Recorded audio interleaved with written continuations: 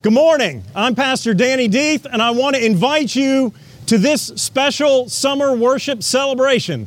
Ready, Vacation Bible School friends? 1, 2, 3. Welcome to First Presbyterian Church. Yay!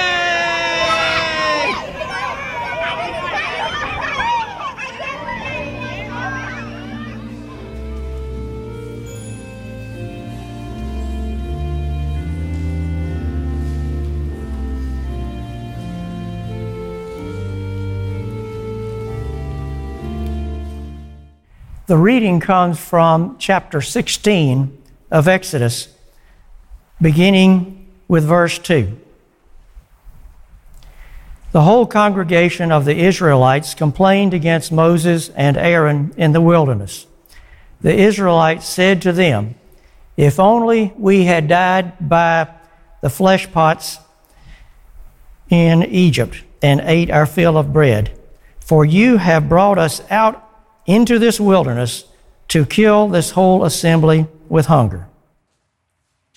Then the Lord said to Moses, "I am going to rain bread from heaven for you, and each day the people shall go out and gather enough for that day.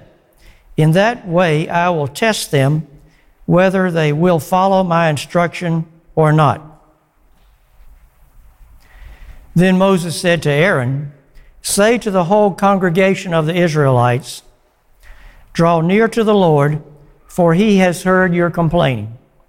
And as Aaron spoke to the whole congregation of the Israelites, they looked toward the wilderness, and the glory of the Lord appeared in the cloud.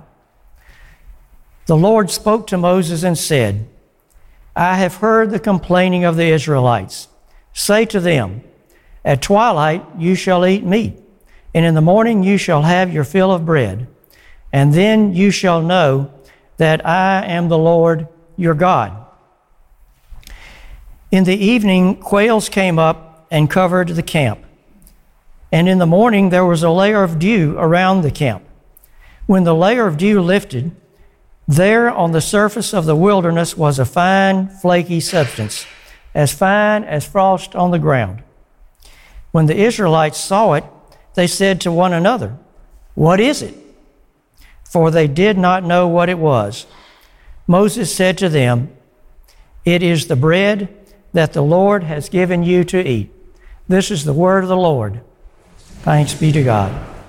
We are continuing our reading of the Gospel of John.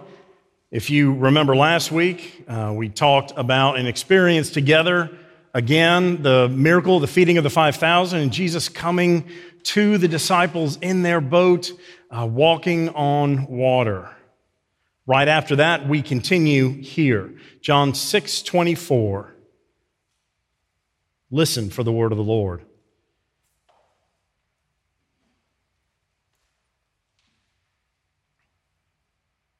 So when the crowd saw that neither Jesus nor his disciples were there, they themselves got into the boats and went to Capernaum looking for Jesus.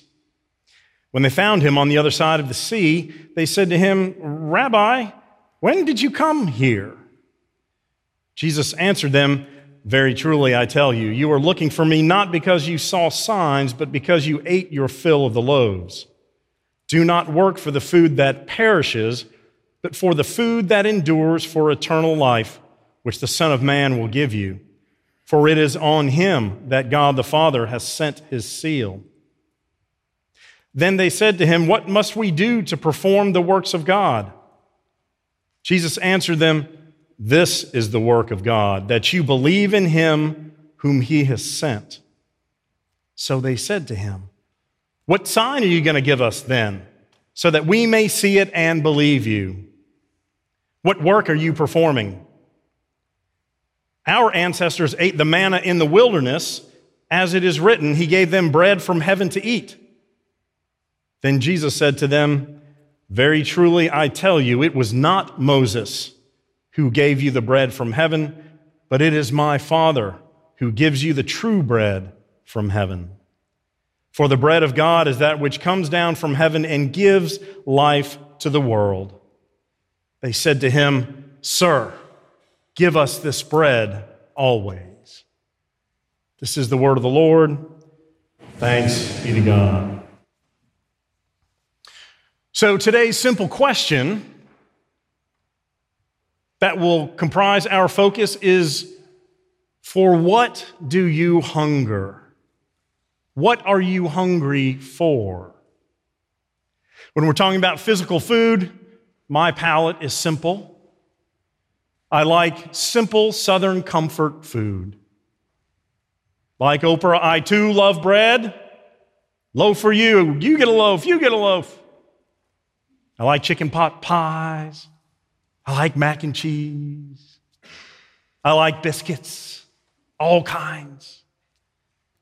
I'm not very difficult to please, but I hunger for those things, especially when things are difficult. Food is one of those places we go, isn't it? Whatever food we like. I saw an email about signs that are often found in the kitchens of people. So I'm going to read a couple of them for you, a couple of these funny sayings that you see on signs in different places. A messy kitchen is a happy kitchen, and this kitchen is delirious. A clean house is a sign of a misspent life. Well, how about that? Thou shalt not weigh more than thy refrigerator. Hope that's the case. My next house will have no kitchen, just vending machines. How much easier that would be. And finally, a balanced diet is a cookie in each hand. I would agree with that as well. So today it is all about the bread. It is all about what we are hungry for. And John brings us in right after there has been this great feeding, which all four Gospels talk about, at the feeding of the 5,000, and we know there were thousands more with women and children. Bread was had by all.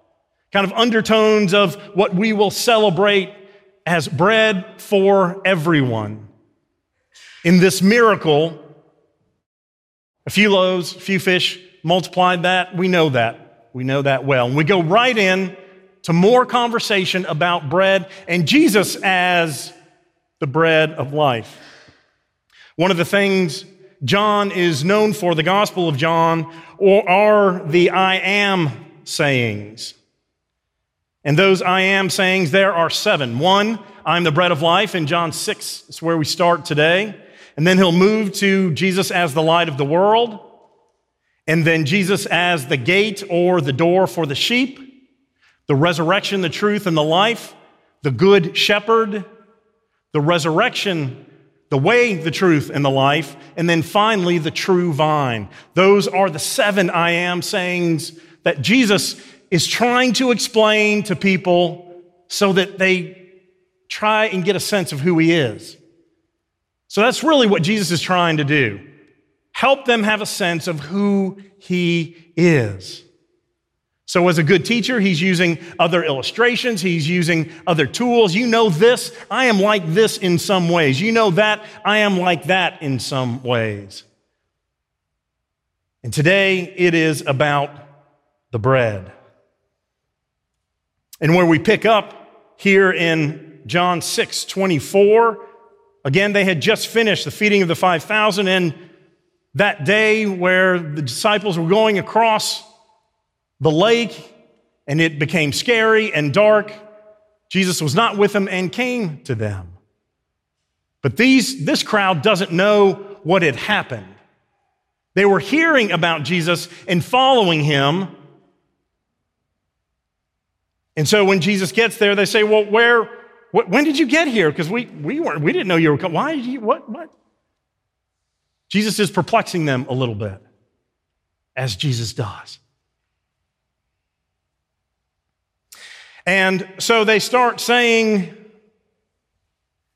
you're looking for me not because you saw signs, but because you ate your fill of the loaves. Don't work for the food that perishes, but the food that endures for eternal life. That's really the crux of today. For what do you hunger? And being good Jews, they go back to Moses.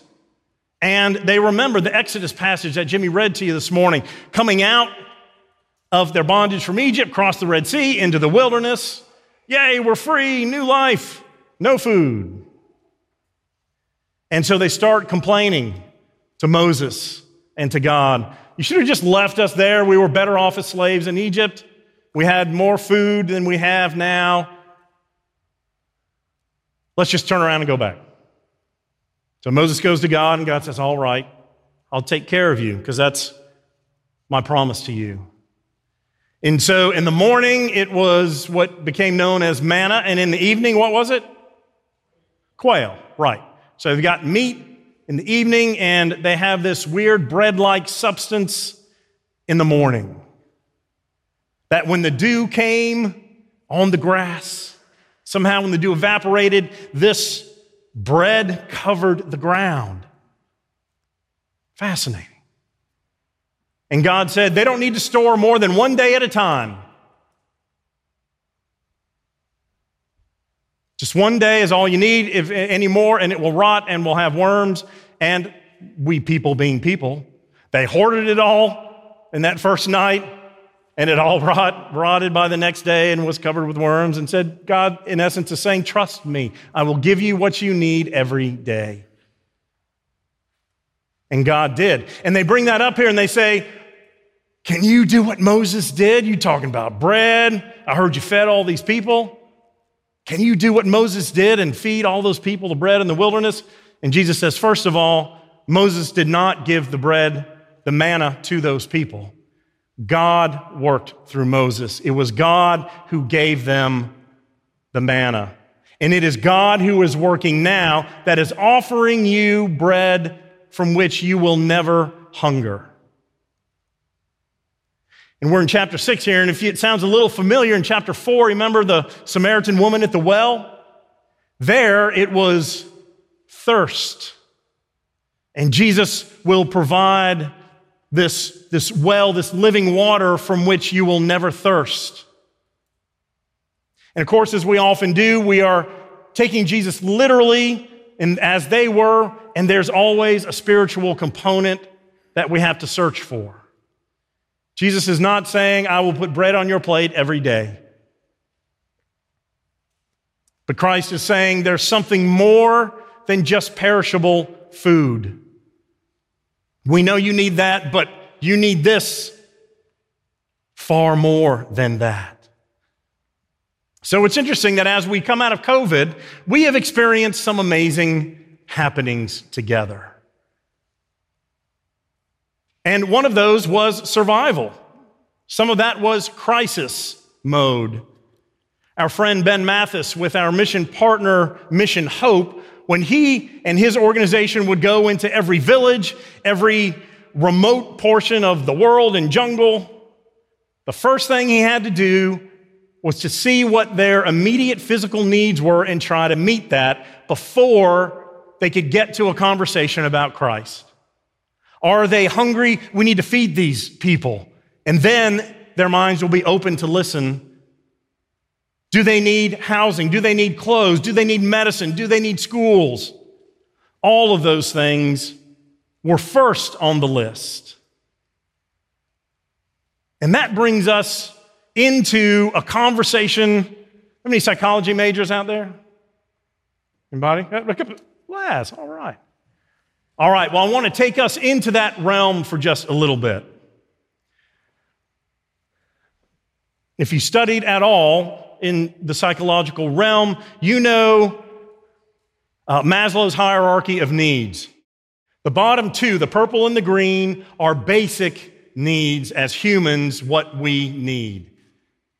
It is physiological needs, water, food, warmth, rest. It's what our body needs. It's what the flesh and blood need to continue on our journey day to day. And the one right above it, the green, are safety needs, security and safety. All of that was challenged to some degree through the COVID mess.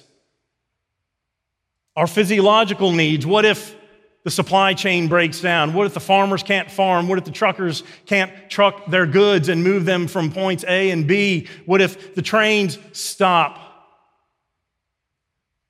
What if the electricity goes out and it's too cold or it's too hot depending on what part of the year that we're in? Can we rest in the middle of thinking about the unknown and what's coming? And some of that was no. Some of that, the answer was yes.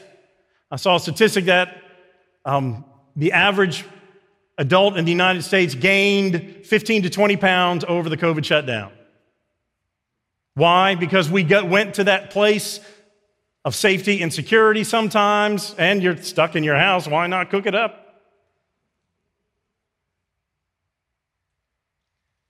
So we had food, and we were worried about those things. Now, when those things we know were covered in a more substantial way, as we again have come out or are coming out with a foot towards what we're not sure what the future holds again, but it moves up to the next level, which is psychological needs. Belongingness and love needs, intimate relationships and friends. And what were some of the things that were suspended in a lot of ways in that time? Intimate relationships and friends. We couldn't meet in the same way. We could Zoom, and that has its purposes and helps. It's better than not seeing or talking with each other in a real-time way. But intimate relationships and friends were also on the cutting block the last year. That was yellow. Then we go up to that light blue, esteem needs, prestige, and feeling of accomplishment. Some of us had a hard time working in the same way. We had to figure things out in a different way. Whether you're retired, working, or a student, everything was done differently. And that feeling of accomplishment was difficult because when did we work and when did we not work? We're at home. You wake up at 2 a.m., you go get a drink of water, and you sit down, you work for a while, and you go back to bed. Maybe. But it was different. And then finally on the top, that self-fulfillment needs. Self-actualization, achieving one's full potential, including creative activities. So to get to that part, achieving one's full potential, you have to get through these others first, starting with our basic needs at the bottom, our relationships and sense of being in the middle. So then, with all of that in place, we can get to what's most important. And so what then do we hunger? Other psychologists in this realm, Sigmund Freud was a neurologist by trade, but invented psychoanalysis. That kind of conversational therapy where you go back through your past, tell me about your mother, to see what impacted your present so that you can better deal with your present and your future. And we know when to answer the question from his perspective, what do we hunger for? He would say pleasure, often sexual pleasure, but our hedonistic desires are what we hunger for as human beings. Alfred Adler, another Austrian psychiatrist, said, no, it's not that, but it's power. As human beings, we strive and seek power. But the third I agree with more. Viktor Frankl, who was in that psychological realm, also a survivor of concentration camps during World War II, having both of those other things those other psychologists talked about stripped away. There was no pleasure to be sought in any way. There was no power to be had in any way. Their lives were designed so that none of that existed. What he lifted up as the central thing we hunger for is meaning and purpose. And I think that's right. We often distract ourselves with the day-to-day. We often distract ourselves with those temporary hungers that we know we'll be hungry for again that don't long-term satisfy. But every once in a while, when we have a moment to sit and think and pray, and we experience something a little different, I think we ask that bigger existential question, why am I here? What am I working for? What is my life and what is my purpose here? And that is the Jesus bread zone right there. Because Christ says, no, it's a bread that will fill you so you will never be thirsty again. Your soul, your spirit, your life. What if we could live so we knew our meaning and our purpose? Which is to follow Christ and share his love and grace and joy with the world. To make sure that we are fed, that our needs are met, so that we can become who God created us to be, and then to help others do the same. What a joy-filled life that is. And we know often the more that we help others, the more purpose and meaningful our own lives are. And yet it's harder than doing nothing. It's easier to stay home.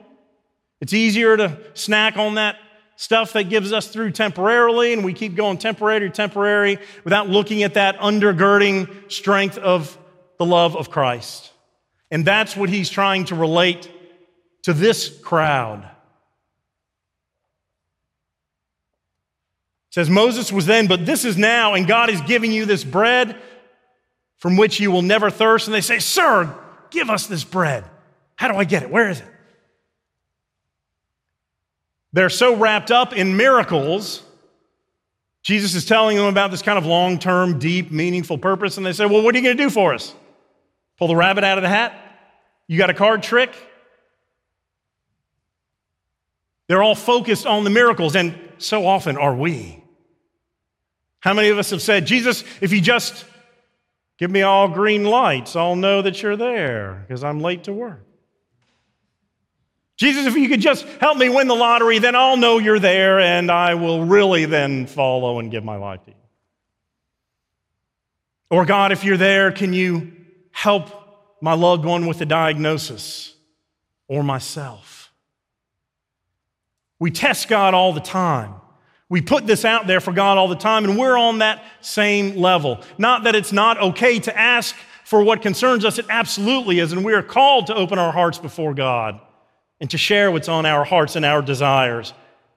But yet, when we get into that miracle mode, I'm just going to wait until there's a burning bush right in front of me that I can't dissuade or explain away in any other way to know, God, that you're there. So we set up the situation where we don't have to do anything until we experience some kind of amazing miracle that is designed just for us. And if we do that, we are putting ourselves in the same camp as those who says, Jesus, can you do a trick for me? Pull that rabbit out of your hat. And Jesus is saying, we need to get beyond that.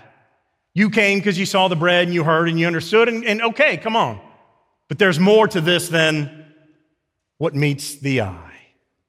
It is the depth and love that we hunger for, that depth of being, that meaning, that purpose for which God created us, to discover that Christ dwells within us, that Holy Spirit has been there and always will be, and to open ourselves and connect with that can lead us in a life that is both purposeful and meaningful.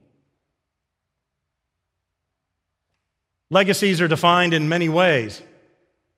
But to be a person of faith who passes faith, to live your life so that others look and say, that is somebody who believes and joyfully follows. That's not all easy. As a matter of fact, it should be harder, which is part of the reason we don't want to go there necessarily. But that's where the meaning and the purpose is, in that depth.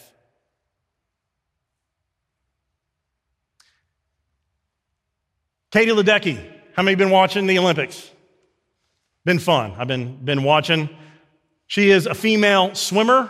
She has done amazingly well. She is 24 from D.C. She went to Stanford, just graduated last month, in June, yesterday last month. And she started her Olympics in 2012 in London as a 15-year-old.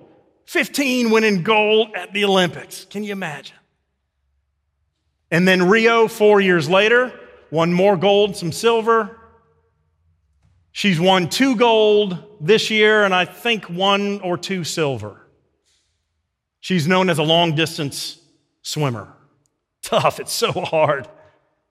She's won 10 medals, 7 gold, 3 silver overall over those 3 Olympics. And I saw her interviewed yesterday. We were in Hendersonville, North Carolina for a family funeral. And the interviewer said, "How fulfilling is it to win gold medals?" And she said, "Oh, it's not fulfilling to win gold medals really at all," she said. She said, "What fulfills or what fills me are the relationships that I've had and the experiences that I've had as an Olympic athlete, the ability to meet people from all over the world. I have lifelong friends all over the world, my teammates, that we've gone through all of this together. Yes, the gold is nice, and certainly you want that, but it is not at the core of what she celebrates and fills her." Can you imagine that? Our focus is on that gold, isn't it? But very easy for her to let that become a golden calf. You put it in the special place in the house and you come in, woo. But it's not. She has become wise enough. And maybe after that first Olympics, as a 15-year-old, she has her gold medal. She went home and did things really change? Some things did. But did that gold bring her everything that her heart wanted? Well, of course it didn't. Is she set for life? Does she have to go to school? Does she have to do everything that we ought? Well, of course she does. And I think she realized that early. To be able to wisely say, it's not all about the gold medal.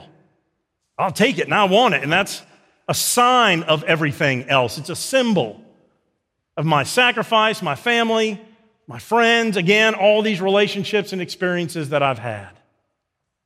And God is saying the same way, don't stop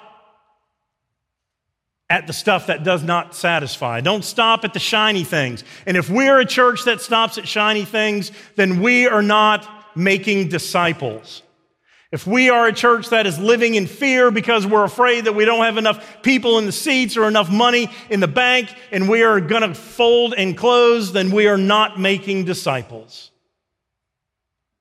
If we all get in touch with what we hunger for, and if we can grow in our faith and our spiritual journey, help one another grow together, then the rest will come. We don't want to live as shallow Christians. We want to live as those who are fed, our souls, our spirits. Don't you want that? I know we do. So today, as we come to this table, we do so seeking the meaning and the purpose that God has placed in our hearts and lives.